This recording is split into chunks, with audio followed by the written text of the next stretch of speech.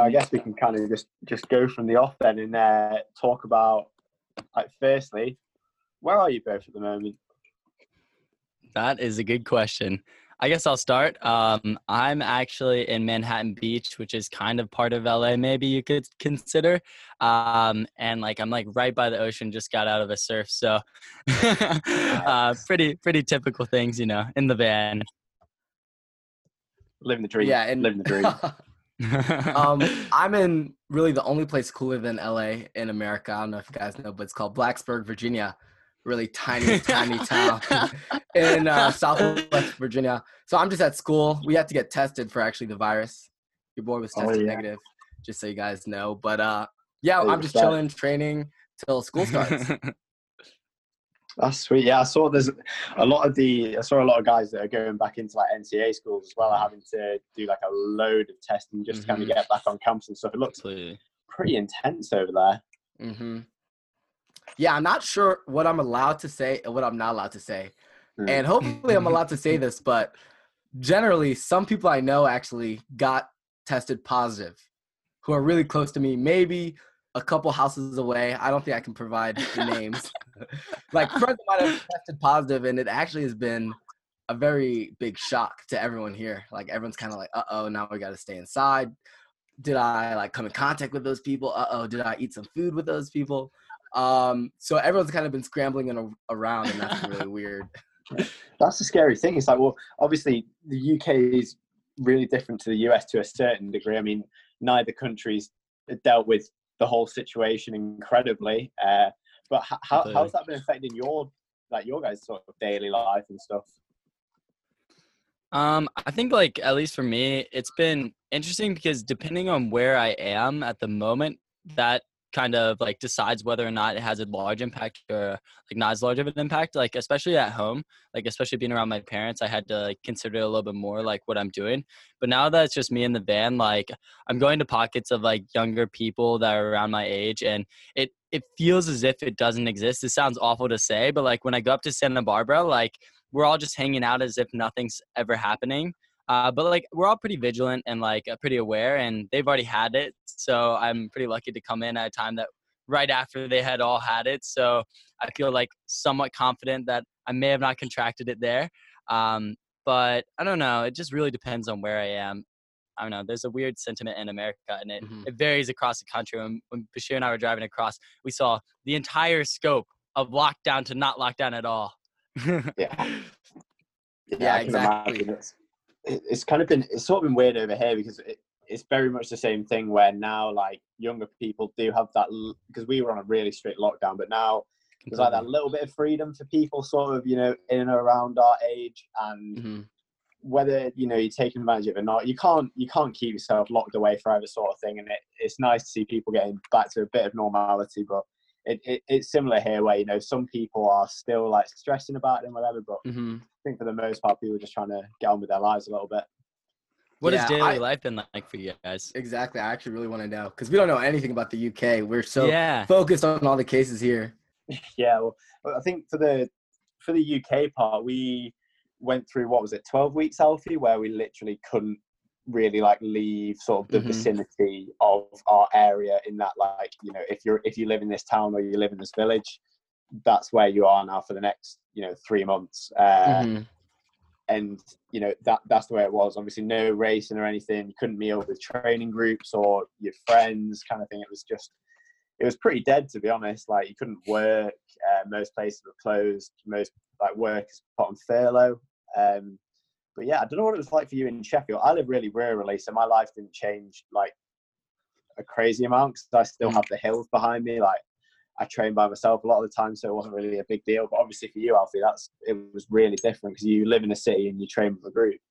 Yeah, it's completely different. I basically didn't meet up with anyone, obviously, in the space of, I think it was like start of April or end of March until late June, I think it was. I can't remember the exact dates, but basically all it was run by yourself, do everything by yourself. You can't meet up with anyone. And I also got a text saying I'm in the at-risk category, so I have to self-isolate, which I don't know why they sent that me because I've never like heard anything. But so that's sort of like one of them things where you don't know what to do because I personally don't see why I would be in that category. But if they've sent something, then surely they know something that I don't. So I think a lot of it is same as everyone, where they don't actually have a clue what's going on.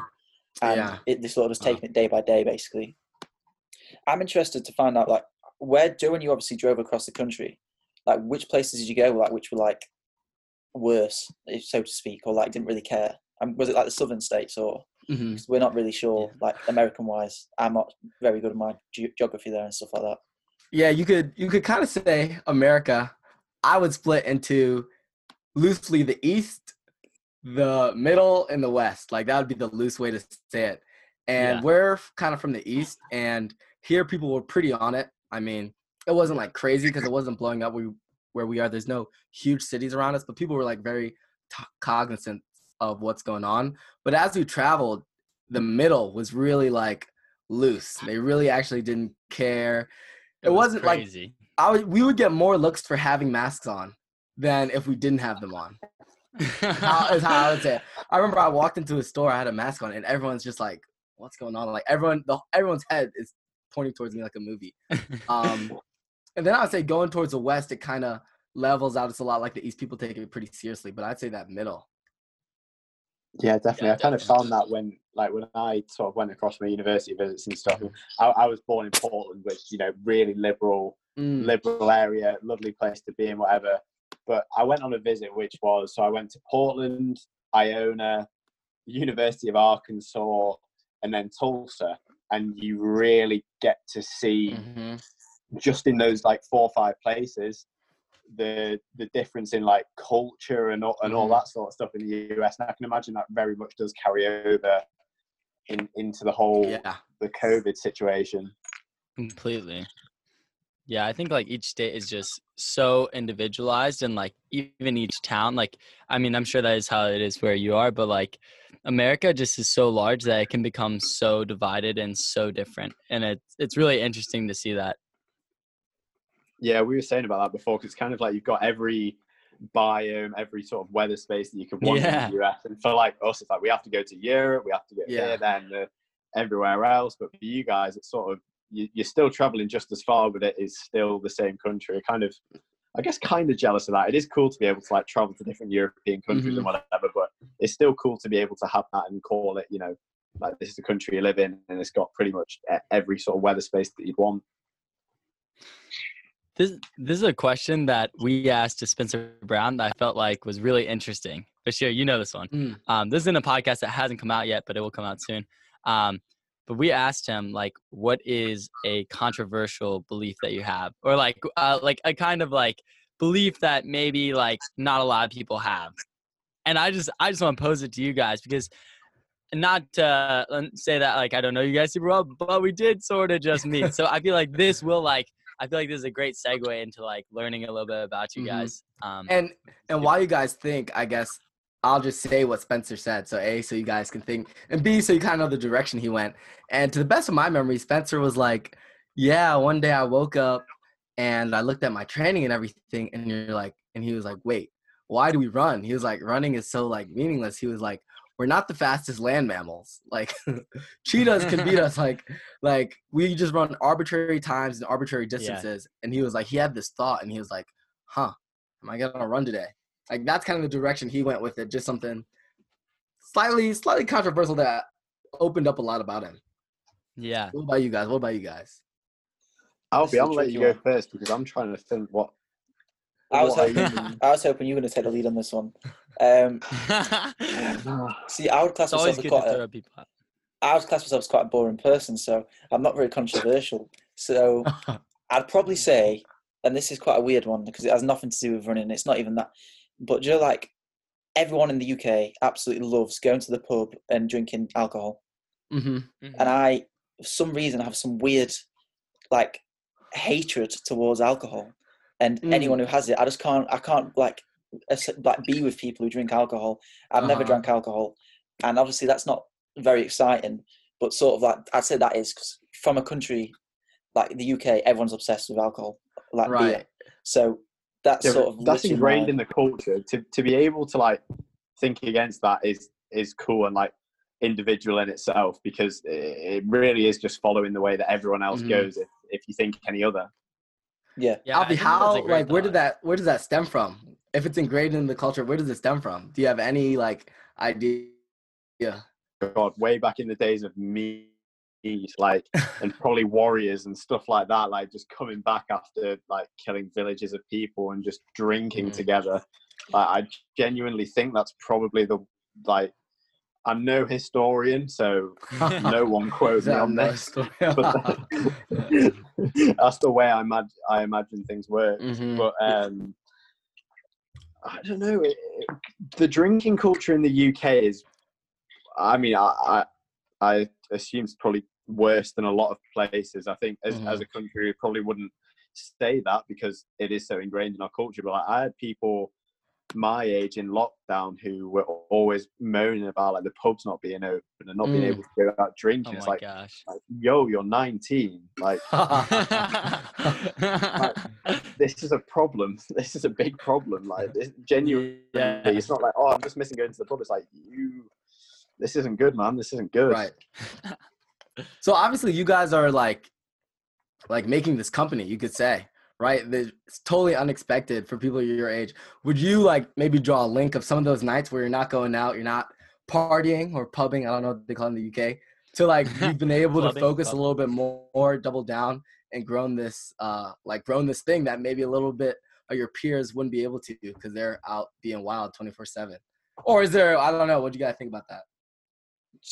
Do you want to basically, so I'll speak for myself here because Rory has different abilities that I lack, especially at the start when obviously social skills, like he was carrying all the podcasts. So I'd say my benefits from not going out definitely lie in sort of staying up and doing like website things and stuff and like planning content and stuff. But Rory is, one of a better word, a social butterfly. So he does enjoy going out and getting those drinks in. But I think that's also an added benefit because he can basically talk for England, which is always handy. You guys sound like a good pairing. Like, I feel like, you know, you guys are like the UK Zach and Bashir. Not literally, but like, you know, like I feel like you guys really do like pair well together. Like, I feel like it's like a good contrast, you know?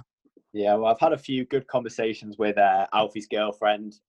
You know, she does occasionally get jealous of the amount of phone calls that we have, which is fine. I understand. You know, that's okay. She's intimidated. You can't win them all. Apparently, there was an audible sigh the last time I called Alfie. True, Alfie, can you confirm? Yeah, and that's why I'm on the floor now, because she kicked me off the bed because she's just fed up with us being together, Rory. And now she's pulling her face behind the camera. Hi, Romy. Well, shout out Romy. But yeah, for me, I would love to grow to a brand. And like, I haven't. The big thing for me is I don't go out with my friends or go out drinking ever unless I feel like it's been earned and like I've been training hard and working hard and all that sort of stuff. Like I could never. So when I'm injured, I don't. You know, if I'm going through a rest period, I don't, because I just don't feel like I've been able to earn it. And you know, you've got to have the one or a few blowouts a year where you just enjoy yourself. But it's a really strict lifestyle, which is sometimes tough to follow. But I don't know. For me, I don't really have time for that at the moment because me and Alfie are trying to do what we can with this. I'm still keeping busy at work and I'm still training all the time. Luckily I'm going to be at university soon, and where I'm working now I won't be working, so I'm gonna have a lot more free time, and it'll help me and Alfie a lot. Definitely. I feel like I think it's so cool what you guys are doing with your platform, and I would just love to get some insight into how did this come to be? Like, have you guys worked together a lot in the past? Like, do you guys just ideate all the time, like different businesses you could start or different avenues? And how do you guys know each other? Sorry about the ignorance in this. I don't know how you guys came to be. So I would just love to hear kind of the backstory, because I know for Bashir and I, we're constantly trying different business ventures and little side projects. And so I feel like it'll be really interesting to get into your mind. Yeah, that's cool. I'll let Alfie go for a little bit of that one then. So it's quite a strange one actually, because obviously I originally started this Instagram as last year basically as the first name as actually, I've started saying this now, but the first name was Team Inga Britain. So it was going to be like a fan page of Team Inga Britain, and I decided that's definitely not what I want to do. So yeah. So then obviously it started going, and then me and Rory know each other from running anyway. I'm not actually sure how we first ever met. Maybe when I beat you in that road race, Rory, which has never happened. It was. So we were. Yeah, man. Like I raced the dumbest race of my life. It was a 5K race, and I kicked like a K in. God, I was so naive. And then Alfie just cruised past me, like 50 minutes to go. Oh, was it? God. I just remember just absolutely leaving you in the dust, Rory. But it's never happened again. It's never happened again. He's beat me in every race. When was this? Like, how long ago was this? 2017, 2016. Oh, okay. So Rory was quite late to the sport. He was too busy playing football or soccer, whatever you want to say. But yeah, I'd say as a brand at the minute, we're sort of still trying to get sort of settled. So we're not really on the other business venture side. We have things obviously we want to cover and want to like potentially do, but at the minute it'd sort of be counterproductive for us because we can't really. We're not set, like everything, like the foundations aren't set with this yet. So it's sort of, it's in the works, but it's just how long it'll be in the works for, basically. I'm sure you know what that's like. It's very frustrating. Yeah, definitely. And so, of course, we want it to be like a successful business, but we just want it to be. We want to be at a point where it's like, look, this is where we want to go with it. We can now do that, but right now it's gathering the right following, having the loyalty of people who follow Trackster and who are genuinely interested by it, and then opening up those ventures. And because obviously, like we do put time in, and we've never made any profits from Trackster. We've never used a paywall. We've never expected anyone to put money out because accessibility is one of the biggest things. There are companies out there whose names I don't particularly need to mention because we all know exactly who it is. Start with an F. Yeah, it does. And it's like, you know what, there's a lot of people out there who love the sport and it's a relatively accessible sport, but it's like, well, oh, so you want to read about this person today? Well, like, give me $35 a month and then you can read that article. It's like, well, it's not what the sport's about. Like, don't profit off a sport that isn't already generating like loads and loads of money. And if, oh wow, there they are. Oh, we're banned. We are banned. We got banned. Actually, Alfie, if you want to tell the story about that comment, because it was a corker. So this comment is actually hilarious. I liked it how it was actually the same day I listened to yours and Ben's podcast and you were speaking about this. So I used that as, but basically they put a post out and basically just said, check out this race we're doing. We're going to be hosting it and you can click watch it here in our bio. So I just commented saying something along the lines of, I thought this was going to be free. You got me for a second. And it basically got more likes than the post was on because the post was doing really bad. It had like 5 comments. And that was the top comment. And obviously on Instagram, how it works is you see a comment, don't you, underneath the post. And that was just getting likes. So we just got blocked, basically, which I'm not too bothered about. But I don't know. That's how you guys know you're making progress. Yeah. Yeah. Exactly. It's just a shame that, you know, we couldn't obviously plagiarize more of their content because apparently it's all they care about is copywriting people. So, yeah. It's a sad day. Now you have to make like separate accounts to slide on in and like get their content and then plagiarize it, of course. Yeah, they are sharp with it, to be fair to them. They're very sharp with the posts, but I just wish it was actually worth some valuable knowledge rather than like, I think you said like TMZ sort of style. Exactly. Yeah, definitely. Obviously not mentioning who this is. We won't, but this is regarding you can hear that on our podcast. We talked about it on Ben's. And we're not blocked. Yeah. After this podcast, maybe a different result. But it's really interesting. It's really interesting talking to you guys and Ben.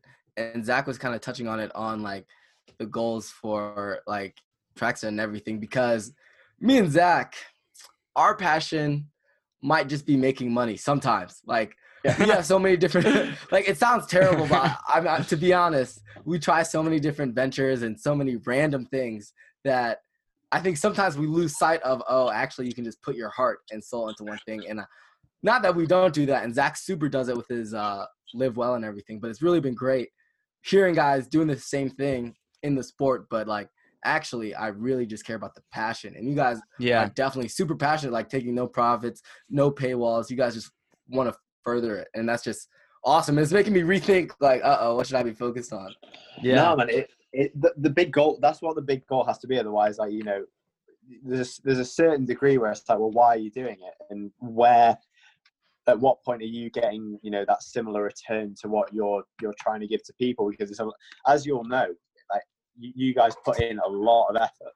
Like, you put in a lot of effort, and it's kind of like, well, it's great that you're making people happy, and it's great that you're able to give those sort of benefits. But you know, you kind of have to give back to yourself as well. And like you say, you want those successful business ventures. You want to be able to do this, that, and the other. Yeah, for sure. Yeah, I feel like Bashir and I do. Oh man, we all talked about. I feel like Bashir and I, we do like love to just try and make money. Like I feel like that does sound bad, but like it's just a weird thing where like we just have this passion for making money. Like our passion is making money. Like I don't know, it's weird to say, but like it's just the pursuit. I feel like it's like the game of it, you know, and like that like often manifests itself in things that we're really passionate about. But like it often starts from a rather like conceited route, I would say, you know. And I think sometimes to admit it is like hard, but honestly, like being truthful with yourself is important in cases like that, because like you do have to know your motives, have to know exactly why you're in it. And just quickly, because your listeners might not fully know, they might be thinking, you know, me and Zach are actually loaded. No, I actually shop at Walmart very frequently. I'm very stingy and cheap. So we love making money, but we might not be the best at it. Like, I don't want no one be in the comments like, yo, Zach and Bashir, Venmo has $400. You guys are no, actually, we actually are on a budget. We are balling on a budget. But I just want to make that clear, because if people don't know, they might not. And anybody that knows the podcast knows that we do that from the heart. The podcast is our soul project. That's our baby. Yeah, I'm for sure. And it's like, well, actually, you guys asked, you know, how we met, and you know, obviously, me and Alfie are familiar with you know, your story and your kind of origin stories. But I mean, I seriously doubt that anyone listening to this on our end doesn't know who you guys are or how you met or whatever. But like, if you guys want to talk a little bit about that, just for that little backstory. Yeah, so like Bashir and I go way back to my sophomore year, I believe, of cross country, or maybe it was my freshman year. It was my freshman year, and I'd been injured the end of my 8th grade year of cross country, and I came around my freshman year, and I was still like really recovering from my injury, and there was this dude, Bashir, and he was like this new dude on the team. I knew everybody on the team, and Bashir was just killing it. Like I was like, oh shoot, who is this dude? Because I was like, man, maybe I'll be like one of the top dogs this year. Who knows? Like I was still coming back from injury, and Bashir was killing it. And eventually like the time came around for us to be training together after I recovered, and like we instantly like clicked, and we just became incredibly good friends through training every day, and then hanging out all the time after practice, and then, you know, team meetings, as we would call them every now and then, which may just be hangout sessions. Sorry, Mrs. Masabo.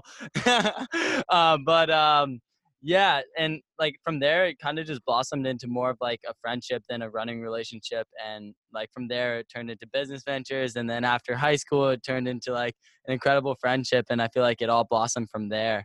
And like different things have occurred in time. And, you know, my YouTube channel started up right before my freshman year of college, and I kind of grew a little bit of an audience, and like all I was thinking was like what can Bashir and I do? And the podcast felt like such a natural thing to do, because like we often had calls that lasted for like an hour, and we were like, well, why don't we just record these every now and then and turn it into a podcast? It just makes sense. And so we've been going on that now for over a year, and you know, it's really cool like how our friendship kind of developed and blossomed over time.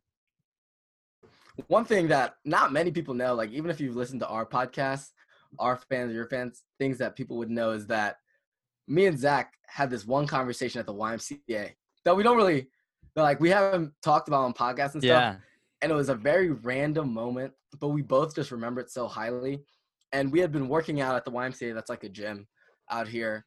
And we just went out into the lawn, and we were chilling. It was a nice day, you know, 75 degrees. I don't know what the Celsius is. Y'all have the Celsius things.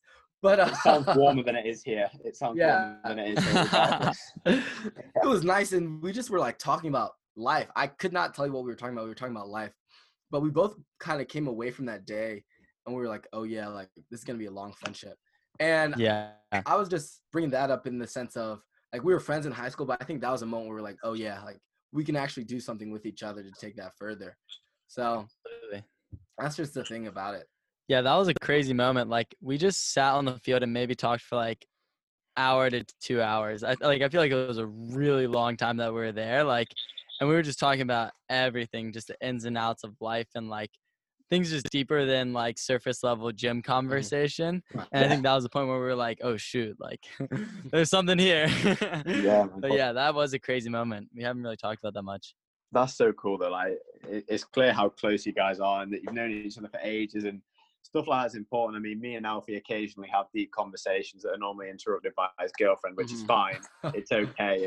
Once again, jealousy is a cruel thing. But onto what you were saying about, the sort of like deeper conversations, the question that me and Alfie had for you guys was, if you guys had the power and if money was no object, sort of like what would you change about, I don't know, about the US or about the world or whatever sort of like microcosm you want to take from it? Ooh. You guys said this was a hard-hitting one. Wow, yeah. I'm gonna do what we did earlier. Zach, you take this one first. You take it first. This is a hard one. This is a heavy one to plant on me, Bashir. I'm gonna kind of think on this a little bit. I think like I don't know. Let me take a second. Okay. I actually have one. So something I would say that's not like super unrealistic. Like I won't be like I would end world hunger. Something that doesn't have a clear sight. If I had a lot of money, I would start just a giant mental health campaign. Not in the sense of that, like there are mental health campaigns, and I'm actually not big. Like you don't see me like retweeting a bunch of things about mental health, but I think that especially in athletics, the first thing people do is like physically train, they work on that. If they have a bad race, I got to change my training. And like but you take that outside of athletics, if people aren't living the life they want to live, I got to go back to school, or I don't know how to do this or that. I think people just undervalue the mind. Like I wouldn't do a mental health campaign on like depression, things like that. I would just do a campaign on expanding people's knowledge of what the mind can do, because I truly do believe the mind is key to everything. And before you start increasing your training by 40 miles or 500 kilometers, whatever the conversion is, definitely, like maybe look inside and see, how am I thinking about things? How am I thinking about life? Before you go taking these pills for depression, how is your outtake on life? Before you go back to school, am I thinking about how I can make my life better? I think that people really undervalue that, at least in the US. I don't know too much about other societies, and it could be very different. But in the US, people really don't push that on you. Like they're never saying, well, how are you thinking about that? You raced bad. How do you feel about that? Are you okay inside? And I would just want to make a campaign saying, hey guys, check your mind. Make sure your mental health is okay. It's not a bad thing to be in bad states at sometimes and know how to deal with that. So that's what I would do if I had a bunch of money. Maybe I'll do it someday, but that'd be one of the first things. No, that's really cool. Sure, I love really that. Cool. That's really cool. Yeah. Like you were saying about the UK, we still do have that sort of like stiff upper lip culture where it's like, well, if you're struggling, you bury it. You don't talk about it. You don't seek help.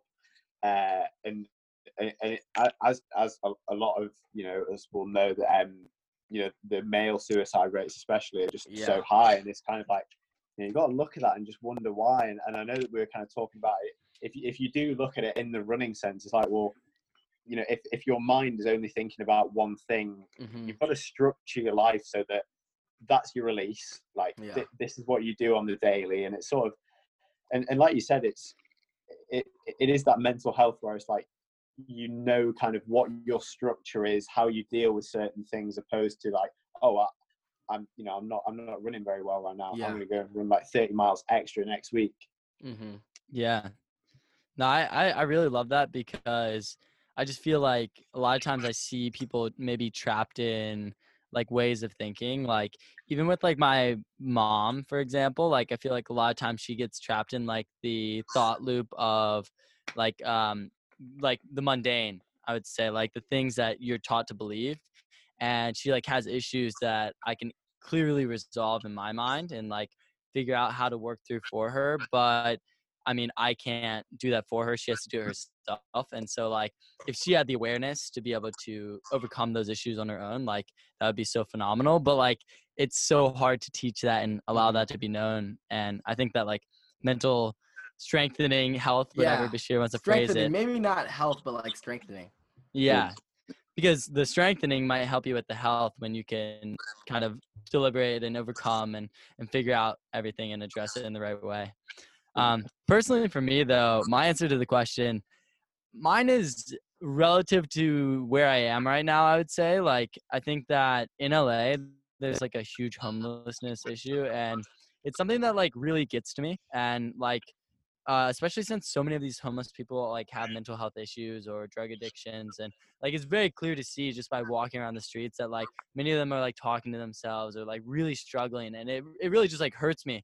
And not just the homelessness, but like I think the like systemic what is it like I guess like poorness. I can't find the word for it. Like I don't like know if that's the word, but yes. Yeah, no, it's not the word. It's not the word. I just couldn't find it. Poverty. But like I think poverty. I just think that like poverty is an incredibly hard issue to address, and throwing money at it isn't the solution. But I think that finding a way to create a little bit more equality would be great, just because like so many people live below a standard that we believe to be the standard. Like the standard is actually much lower than like I've always perceived it to be. And once you realize that so few people actually have $1,000 in their bank account, like that's when you realize like, oh shoot, like there actually is a larger problem here. And like, of course, like at least probably like us, I believe we were like fortunate to not have to worry about that necessarily. But like it's something that I think is really pressing in my mind, and just like seeing the homelessness here really like impacts me. Like I always try and do something. Like one day I was seeing this guy like picking these leaves off a bush and eating them. And I was like, this man should not be eating these leaves off this bush. Like, I don't think that's even edible. And I was like going to run in and get like a Red Bull to like charge up to edit a video. And I like sprint into that store and I just get him like a loaf of bread and some water, and like, and I just bring it out to him. And I was just like, here, like, don't eat these leaves. Like, just eat this, please. And like, he was like so grateful. And it was crazy to see, because like, he clearly just didn't have the money to go in and buy like a loaf of bread, which is just so sad to see, And like, that's like the level. Yeah, no, exactly. And the likelihood is that there's nothing in place for, people who are struggling like that to get out of that. There's not enough systems that are, trying to bring those people up and help them. And like you say, because I can imagine that you're in, a relatively wealthy area where you are right now. And it's like that split between having so much money and then having nothing. It's quite frightening that they can be living in such similar places. And but I don't know, man. World's a scary place. Right. Yeah. What about you guys for your own question? Obviously, I feel like me and Zach took it uncharacteristically deep. We're not normally saints, but like, what would you guys use it on if it's cars? Like, I'm just interested to know. Go for Alfie. Oh, okay, you're doing it to me again. You gotta give it away. Friends throw each other under the bus. So I feel like both of your answers were definitely two of mine, because it was today actually. I had this like can. It's called Nourishment. It's basically it's like a milkshake, but it's got all your vitamins, all your minerals, like so many different vitamins and minerals in this like £1.20. I'm not sure what that converts to in dollars, but it's like $1.60 or something. And you could just drink it, and you had pretty much all your nutrition for the whole day in that can. And my girlfriend was like, why don't they use these as a way to sort of fight, obviously, malnourishment in a more global scale? So I think that's a big one for me, is just obviously homelessness as well, but also like people not getting the correct nutrition. So many people a year die of like obesity, heart disease, but also of hunger related things and malnutrition. So I think that's a big thing what needs to somehow change, is obviously sort of trying to get a better setup where people can actually have access to the right foods, and also the right knowledge of what foods to have as well. I feel like that's very important. But without obviously stealing one of your answers, I'd probably say I think better like equality of infrastructure across different countries, like third world countries and stuff like that. I'd probably say better education. I guess it's quite a cliche answer because it's what obviously it's the obvious, but yeah, just improved infrastructure in third world countries. Because obviously, like emerging economies like India, for example, obviously they're sending rockets to like Mars and stuff now. So it's in a short space of time they've grown as an economy so much. It shows that how much potential we're actually missing, like globally, from these countries. So yeah, I'd say that. What about you, Rory? I'd say one of the big things for me would be ensuring like a healthy wealth distribution, and that can be pretty inherent in different like governments in different worlds all over the place. I mean, I think there's a lot of governments that actually have a lot of money and they aren't giving back to the people the way they need to be, or their government regimes are, you know, actually making life so much worse for their own people. It's kind of mind-blowing to like read about and see. So one of the big things is, you know, those kind of governments in those countries who just like aren't distributing wealth, and it's just, you know, ridiculous levels of corrupt. Sorting those countries out, to be first, and make sure that everyone's, you know, catered for the way they need to be and they have the opportunities. I think, like, I mean, I live, you know, a relatively privileged life, like in the grand scheme of things, and you know, Alfie, I know that we both do, and especially at the moment with a lot of the sort of the human rights acts and all that sort of stuff at the moment. It's like just educating people on other people. I think that's such a huge thing, that just to develop an understanding of, right, this person feels like this and this is what they've gone through, and just having that understanding within the community. So pushing that in terms of education would be great, because I feel like I think our generation are doing a much better job of things. I think a lot of the, you know, the sort of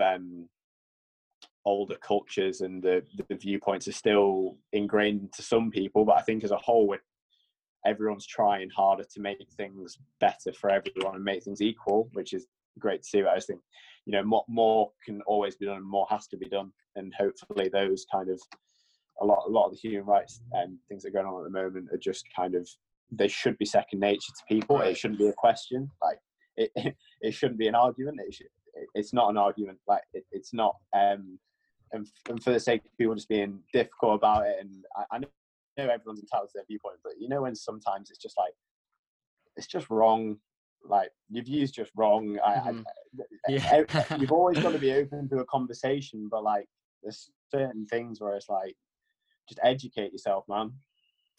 I got really deep and long there. Sorry, that was a rant I wanted to have. I felt like we all did. Yeah, no, that's good. That's good. It's good. It's good. That question was to incite, I feel like, to like bring that out of us almost.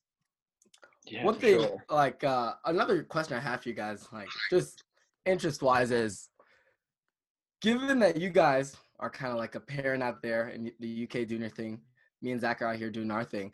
One thing that I've really had a lot on my mind, and I'm just going to ask it as opposed to just say it, is just, so you guys are like really young in quotation marks, like we're all about the same age. I feel like as young people, we're normally kind of developed to think things are the way they are, right? Like flow track is flow track. Oh shoot, maybe I shouldn't say that. Okay, anyway, flow track is flow track. Like, you're not supposed to think of a way to.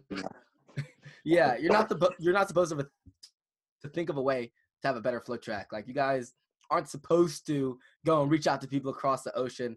How did you guys overcome that barrier and be like, nah, we're just gonna do whatever we want? Like, Zach is not supposed to drop out of school and live in a van. Like, nah, screw it, I got y'all. So just, what's been your kind of ways to be like, no, like, we're doing what we feel like doing? Because I'm sure people are like, whoa, that's weird. You guys shouldn't be doing this. I'm definitely answering this first, Rory. So you go for it. Fair enough. Well, for us, it's irritating to see corporations make a lot of money when they're not doing a very good job. Again, not naming any names from the UK, but there are certain corporations who need to be giving back a bit more to the sport and could be doing a better job, and we feel like we can, you know, do that better than they can. But I think more so than anything, it's just kind of annoying. You want to read something, you want to watch something, and it's like, well, no, you have to pay for this. And although I know, like, you know, not everything can be free, but sometimes it's kind of a joke that you're charging this much for this. And we know that, like, not everyone can pay those prices. So why just like stick a huge label on information that does not need to be charged for? So I think for us, a lot of it is that we do want that alternative to the bigger corporations who are making a lot of money for it, and actually having a sort of on a level understanding, like, we're in that world right now, we're racing now, we're, you know, all that sort of stuff. I think as well. Okay. I think from a sort of, like, you're talking about how we're not supposed to be doing this. Like, obviously, Zach, again, it's like not a norm for someone to drop out of college and then live the dream, traveling around the country in a van and doing what they want to do. But I think we're educated from a very young age. The whole education system is teaching us how to work for someone, how to work for a businessman or a businesswoman or anyone or a large corporation or anything. And I think people need to break out of that norm and realize they shouldn't just settle for having, like, been taught how to work for someone. They go through like 20 years of education just being taught how to work for a company. And I feel like it's just a wrong way of looking at things. And you're young now, you need to do things while you're young to have things set up for when you're older. So it's sort of a no-brainer. And I know a lot of people sort of think everything's really unrealistic and they can't achieve anything. But I didn't think 6 months ago we'd be sitting here right now. Like, I DM'd Zach last year before I even started Trackster, talking about like training programs and stuff and like starting a business. And that was just my nature, because you need to try, and that's what it is. So Definitely. You just need to do what you want to do, and there's no better opportunity than now to do that. Sorry if I didn't respond to that one. I'm pretty bad about the whole responding thing. No, you did. I actually always feel bad. Oh, I did. Oh my gosh. Yeah. Oh, I've actually, this is a blessing. You emailed me and DM'd me, actually. So Wow. Oh Yeah. my gosh. Well, that's incredible. Wow. Oh my gosh. Claps to the old Zach. Applaud to I actually am shocked because I actually have the largest issue with responding to messages. Like, I just got a new phone, or like the same phone, but like again, just because like Apple Care and stuff. And like, I already have like 200 unread messages piled up, and it's been like 3 weeks. So I have like a big issue with that. So I felt bad almost. But then now I feel good. Wow, this was a good change of events. It was a long email as well. So it's impressive. I'll send it to you afterwards. Thank you. So you can have a read at how your older self was constructing business. Yeah, definitely. For sure. So we did have some sort of less deep questions as well, because I feel like we've really gone to the ends there, which is really cool. I mean, it's really cool to hear you guys talk about it as well, especially from like you guys being in the US, us being in the UK. The values are similar, but you know, we are in different places, which I think is really cool. But I guess one of the questions we did have was, what is kind of like your most embarrassing story? And obviously you guys you've been to college in the US, you're traveling around your van. I can imagine you have a ton of stories. So I don't know if you can think of any that can feature on the pod, but you know, some things can't feature on the pod. I don't know, from college and like from the time in the van, embarrassing is hard to necessarily pinpoint. I've had like a lot of like funny and interesting situations, but like, if you want an embarrassing story, the most embarrassing moment of my life, I remember that one. If you want to hear that. Yeah. This is gonna sound low level, because I mean, I've come a long way from this point, but back in the day when I was like 6 years old, I guess younger, like 4 years old, I remember this vividly. Like, this is a vivid memory.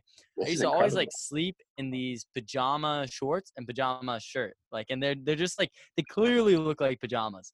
And I remember sleeping in them. And one day, I guess like I dressed up for preschool and went to preschool, and at my preschool we had like swimming lessons every day. Like, this is a thing, and it actually is great because it made me a good swimmer, which I'm very fortunate for.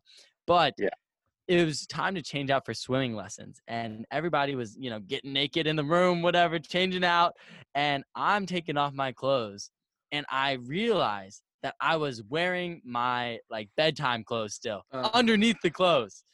And I don't know why, but it was the most embarrassing moment of my entire life. And I just remember quickly like stripping them off and acting like I was not wearing clothes underneath my clothes. And then I got ready for swimming and then went swimming. It's kind of anticlimactic, but I just remember that as one of the most vivid moments of embarrassment in my entire life. Like I've never been as embarrassed as I was in that weird random moment.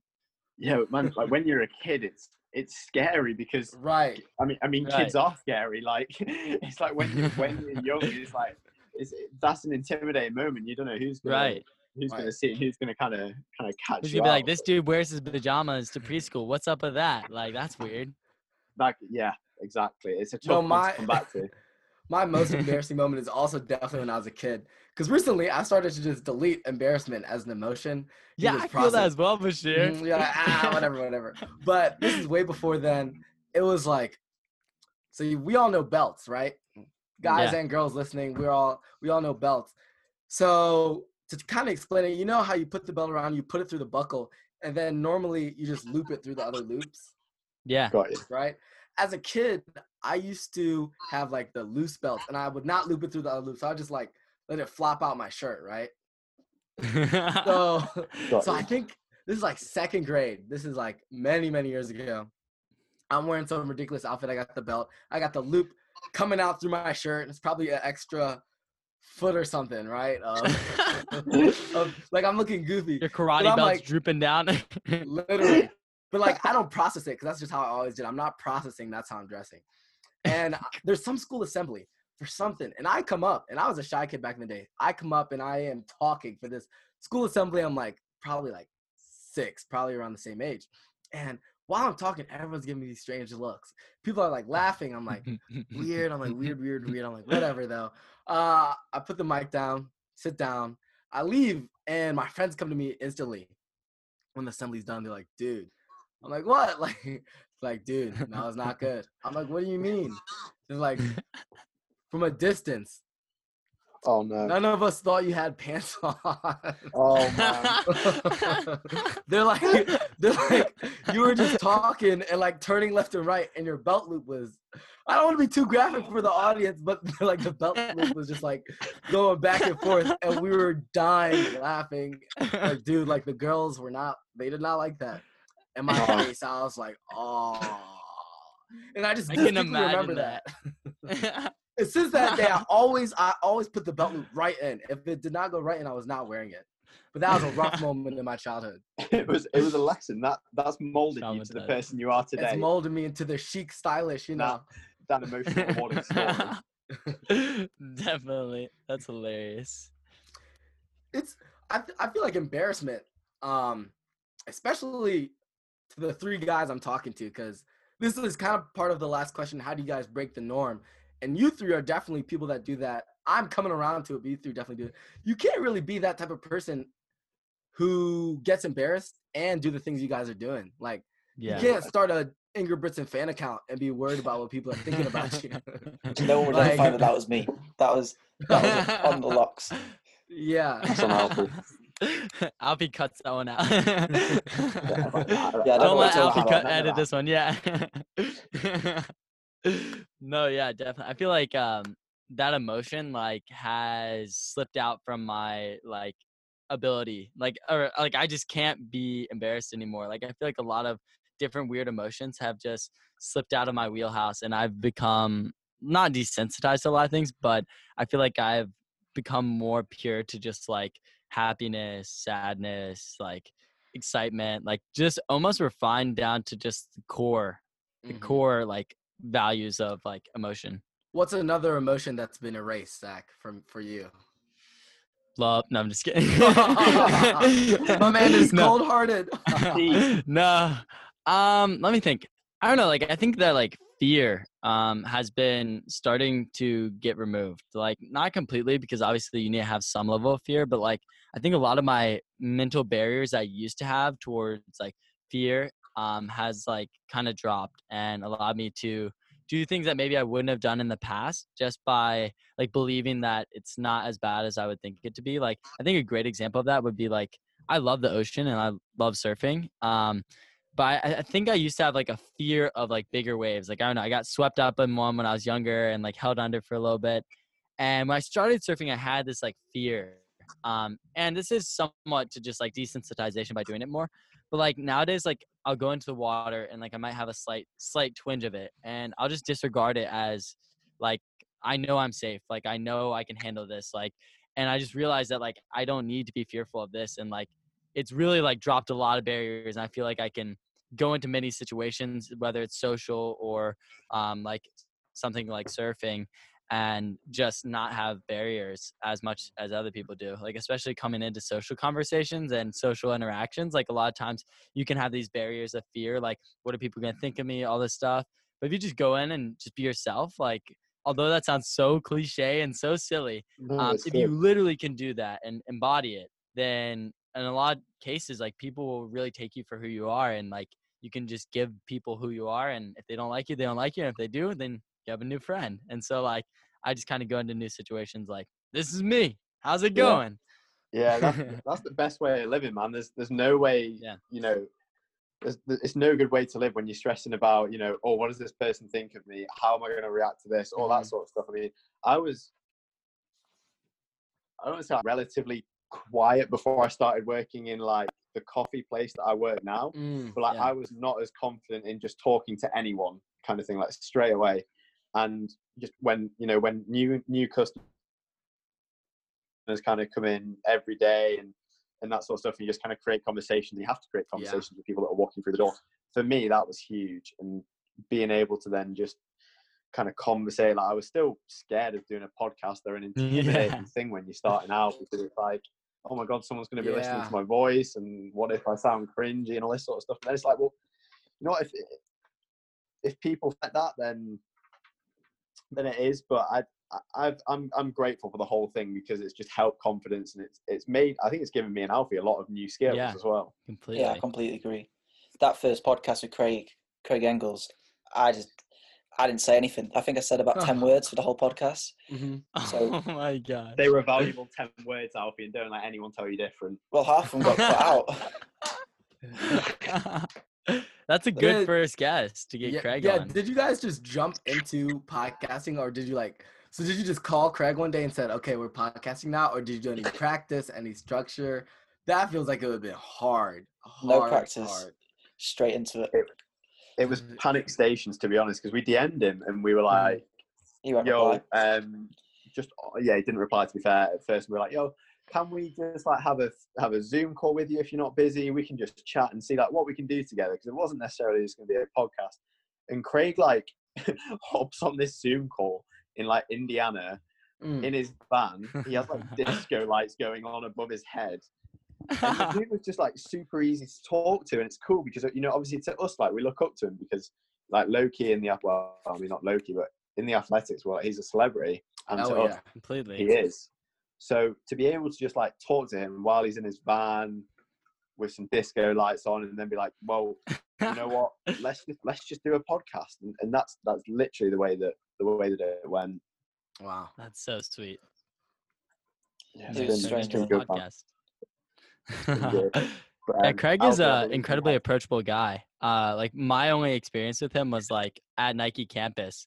I had like texted him one time before coming in and like being on campus in Portland, and I was like, yo, like we should like shoot a video or something. I don't know. I was just like, it would be cool to link up with him.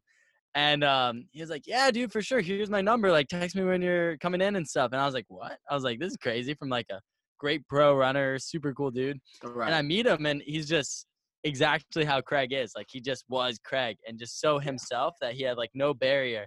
And like that really showed me like that you can just be yourself, and people will take you for who you are. And if you are consistent across the board, then you are you. And like it was really cool to see that, because he really is just so inviting and so like personal with you, I'd say. People are just more investable when they are genuinely, you know, when they're genuine people, and then when they're genuinely nice people as well. Like, it just makes you you want to attach yourselves to those guys more and appreciate that they're around and stuff, because there's still a lot of athletes who don't quite have that ego balance, right? It's like Craig could have some crazy ego where he's not a likable person, but the dude's just like so chill, he's funny, and he's just kind of cool for the sport. And Alfie, I believe you had another question. Yeah, so obviously we jumped on the podcast with Craig, and it was quite difficult to actually look at the Zoom call and see Craig Engels on Zoom with us without actually just freezing. So I was wondering, obviously you two, obviously on the racing scene, but also obviously sort of on the social media scene, have you ever been like starstruck with like when you're meeting someone, or like overwhelmed by anything you've done? Before I answer, I'm just gonna quickly add some more time onto the parking meter. I'll be right back. You can just cut this really quickly. All right, cool. This is funny. That's too funny. I think this call's only got 5 minutes left as well. Right. This is the clutch time he's taking. It's all good. We believe. We believe. We believe. Yeah, I don't know. It's funny because like Zach is always traveling and meeting all these people, but then I do the podcast and I'm like kind of just in college, and I'm kind of sucked into like situations. Like even meeting you guys is like awesome. Yeah. And like I low-key know what he's about to say. We'll see. I don't know if he'll say this, but before he comes back, I think he's gonna say, because he saw Drake and Travis Scott once in front of his eyes. He didn't meet them, but he saw them. If I had to bet what Zach is gonna say, I think he might say that, but I might be wrong. That's just my guess. I know. That's pretty crazy. And if he says that, I'm not gonna answer the question because that's Drake and Travis Scott. That's crazy. Oh my God, that would be, being close to those dudes would be ridiculous. I know. They don't come to the UK enough. It's annoying. I've seen Travis Scott live at an outdoor concert, which was just like. What was it like for Astroworld? What album was it for? Yeah, it was Astroworld. Was it crazy? Isn't that crazy? Like they say it's crazy. It was ridiculous. Like, I mean, my friend actually, so he was ill a couple of years ago, and he had to basically lose the lower half of his left leg, which was, it was horrible, and it was really tough to go through. We were at Travis Scott. Dude had he was getting used to his prosthetic at the time, and he was just going for it, like throwing his crutch into mosh pits and stuff, and it was like, it was so live though. Like Travis Scott was just mad. Oh, that's mad. Crazy. That's crazy. That's crazy. All right, Zach, you can answer the questions. Yes. So for me, like, I don't know, I've met a lot of really interesting people that I kind of been starstruck by, but I think the biggest moment of like, holy crap, like this is like insane, was one time I was like on a run and I saw something that was like Casey Neistat-esque. It was his like electric bike, and I was like, holy shoot. I was like, wait. That like might be Casey. And then I put together that he might be in the surf because I was running on the bike path that was right near the water. And basically like I scouted out Casey, and I ended up meeting Casey Neistat. And that was the craziest experience I've ever had, because like I've looked up to him for so many years, and I watched every single one of his videos, all of his vlogs. And the moment that I met him was just like the craziest culmination of everything, in which like he had just moved to LA. I was just getting to LA. There were so many things coming together, and like he inspired me, not necessarily to start my YouTube channel, but like to some degree he inspired the lifestyle I now live. And he inspired me to make videos, which allowed me to drop out of college, which allowed me to buy the van, which allowed me to get here, which allowed me to sit with you guys. And he kind of was the jumping point, like the point of like starting. And to meet him was just so insane, and I think it was just like one of the craziest experiences of my entire life. I was so jittery. I was just like, Casey. I wouldn't even know how to approach that. Like Casey, I know Yeah. it sounds quite cliche to say that he is like one of like my favorite YouTubers ever, especially, but like Yeah, he is one of the best YouTubers of all time. Like he's one of the greatest people. I of all can stand time as behind well. that. Yeah. Yeah. Like, man, I hope he he's starts an uploading OG. more as well. But He's the OG. He really brought around the platform, and Mm-hmm. oh my gosh, like the admiration I have for him, and like it was just, oh my gosh, one of the crazy. I met another famous YouTuber like literally 2 days before in a grocery store, and And I'd like been a big fan of him. Fun for Louis. He's from the UK. Louis Cole. Yeah. And I'd met him, and I had been like mildly starstruck, like not really at all, because like I don't know, like sometimes I can see people as people, like almost every human I can see as a person, but for some reason Casey was just like such a person that I only saw online, like I could only imagine online. Seeing him in person, the juxtaposition was like, oh my gosh, like this is actually him. This is actually the dude. It actually looked just like him. I don't know. Yeah, no, that's crazy. So petty and probably doesn't sound embarrassing at all, but a customer walked into the shop today, and I was like just vibing to a song, and I was like dancing to myself behind the counter, like in front of the coffee machine. They then were just like, oh, hi. Hadn't realised there was someone behind me, so they're just watching me dance, like just vibing by myself. Yeah. And I went through a mixture of saying hello and hey, and ended up saying heyo really loud. Like you saying heyo reminded me, I wanted to cry. Really. That's hilarious. Nah, sometimes I feel that like when you're caught off guard and you just like yell something, you're like, oh shoot, like I just said that. Oh my gosh, or like 100%. And that's, oh god, I'm cringing back at that. But like you said, we shouldn't be getting embarrassed about stuff. My embarrassing moment, Rory, is on every podcast getting confused for being a 16-year-old. Yeah, how old would you have assumed that we were, by the way? We ask everyone this because we always get weird, like, not weird answers, but different answers. I would guess like 21, 22. Both of us? Fair play. Or would you say Yeah, there's an I age feel like gap? you guys both are. I feel like you guys both are. Like, I feel like pretty easily. So, Rory maybe like one year older. 1 year older, I would say. Rory's technically 2 years old, 2 years younger than me if you count birth years. So he's born in 2001. I'm 1999. So I'm 20 Wow, still. that's And crazy. Rory, are you 18? I'm 19. 19. There we go. Wow, So that's crazy. And then you're 20, Avi, or 21? 21 in September. 20. So Oh, very cool. Very everyone cool. thinks I'm 16 though. So Yeah, that's hilarious. I'll be 21 in November, so I'm right there with you. What date? Cool. 29th of November. I don't know. My girlfriend's Right birthday. near the end. Right near the end, basically a December that's baby. cool. Basically. Sweet. But November is a cool month. Now we have to hear Bashir's. Okay. Bashir, let's hear your most starstruck moment. Okay. So this moment is actually not gonna be starstruck. Like that's not how I'm exactly approaching it. But for me, kind of my sophomore year, the whole postseason of running. Like obviously, I hate to bring it back to running, but I took a lot of takeaways from it. Just since I got better, I started going to better meets, like postseason meets, regional meets, national meets.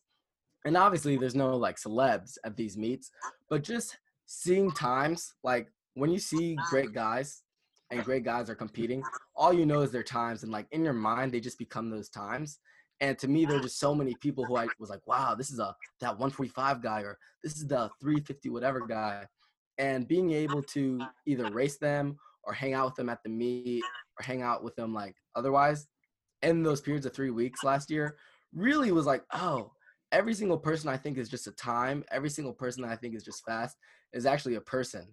And for me, that's just made me realize, like, behind everything you see, there's people behind it. And that's kind of why I was big on the mental health, because, like, bring it back, like, people would look at LeBron James and be like, oh, he's just an animal. But to me, I'm like, actually, like, there's a real person who has going through all those things. And you guys on the surface might be just an account.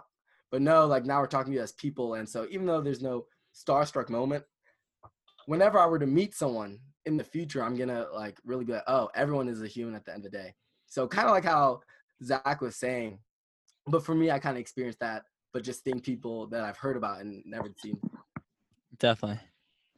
No, that's so true. I kind of there's like one of my favorite saying is like, until your like idols become your rivals. So like when I started running, there's so many guys that I just looked up to and like literally dreamt of basically being. Yeah, look at Alfie. I look at that man right there. That's who I wanted to be. And then but like you genuinely grow up, and then you might get slightly better or whatever, and then you start to meet them, and then suddenly they become like some of your best friends. Yeah.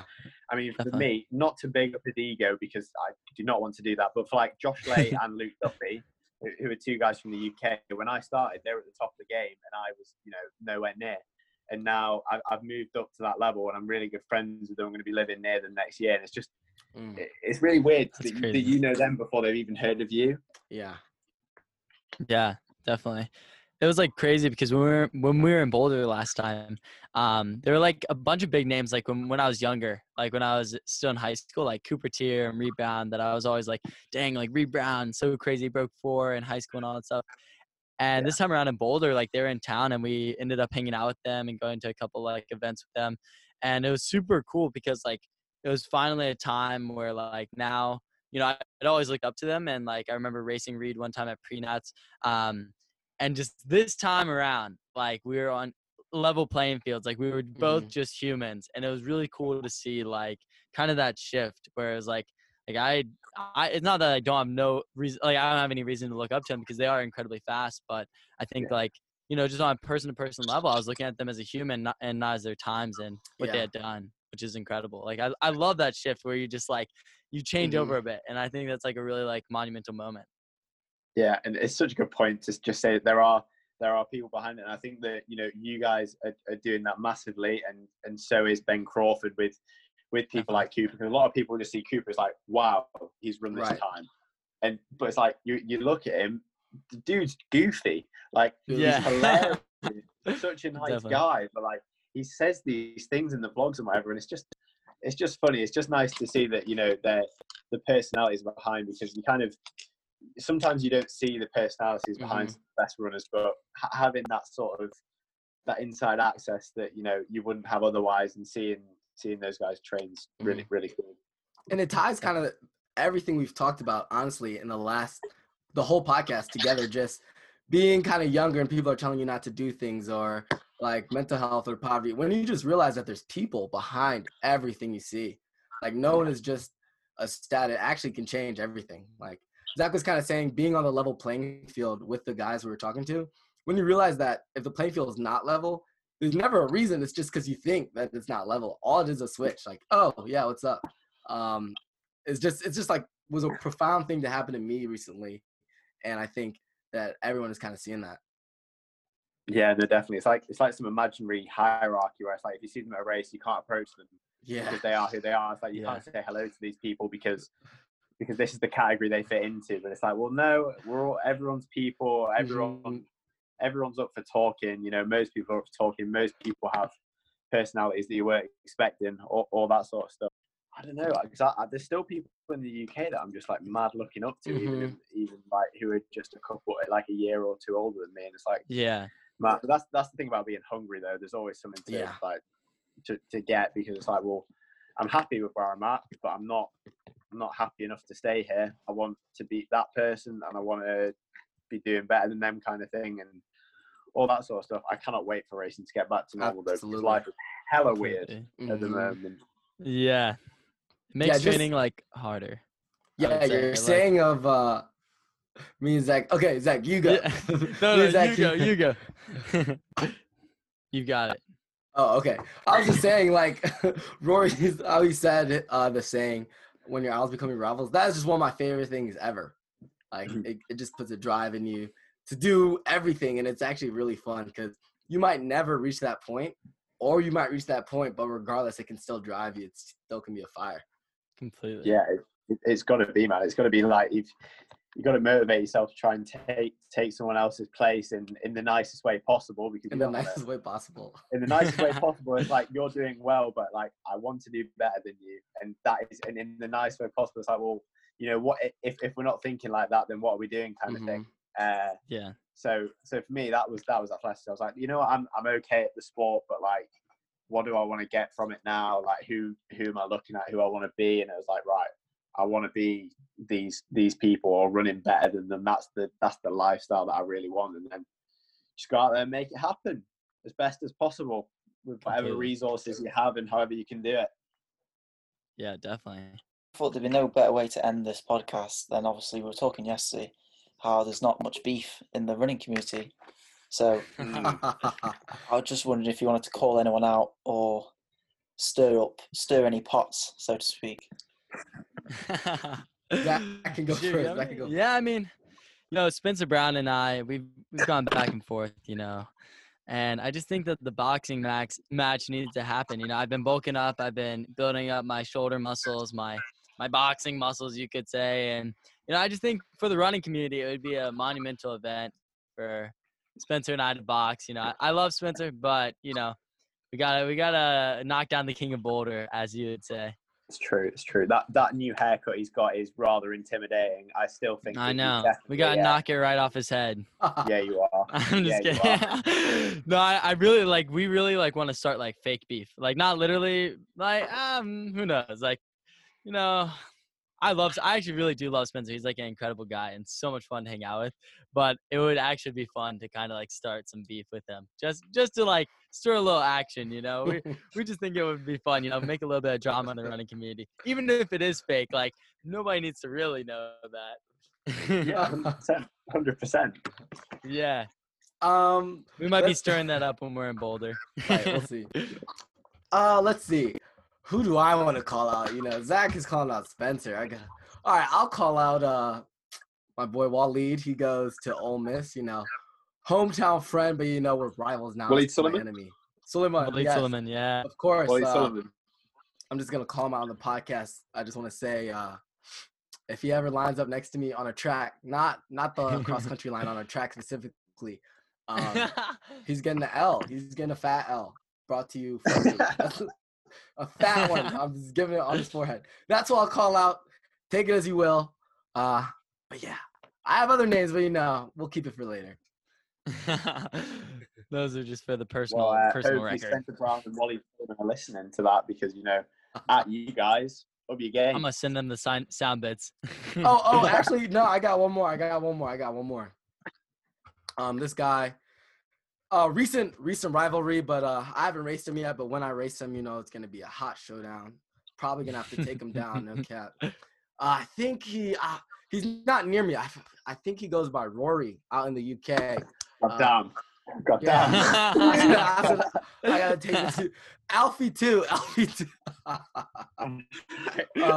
Taking the boys down. All right, into fight over the pond. I see how it is. That's good. That's right. Intercontinental beef. I like that. I like that a lot. Maybe a little virtual race or something. Yeah, we need to set that up as well. Who knows? Alfie said that so quietly, I'm actually scared. He was like, yeah, we can set that up. We can set that up. Alfie's like, you don't know I've been doing over quarantine. Right. You can't, Alfie, I can't see your hands. Alfie's writing down Bashir. Yeah, so where are you based in? Virginia? I'm in Virginia. Not for long. Nice location. I'll leave the address in the chat.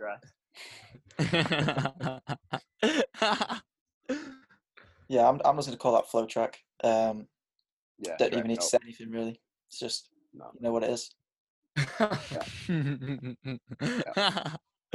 Bashir just dropped his address in the chat for anybody that needs it. That is serious atting. That is serious atting. Serious atting. Cool, boys. Right, well, it has been an absolute pleasure from our end. We hope that you guys have enjoyed yourself and we haven't bored you all too much.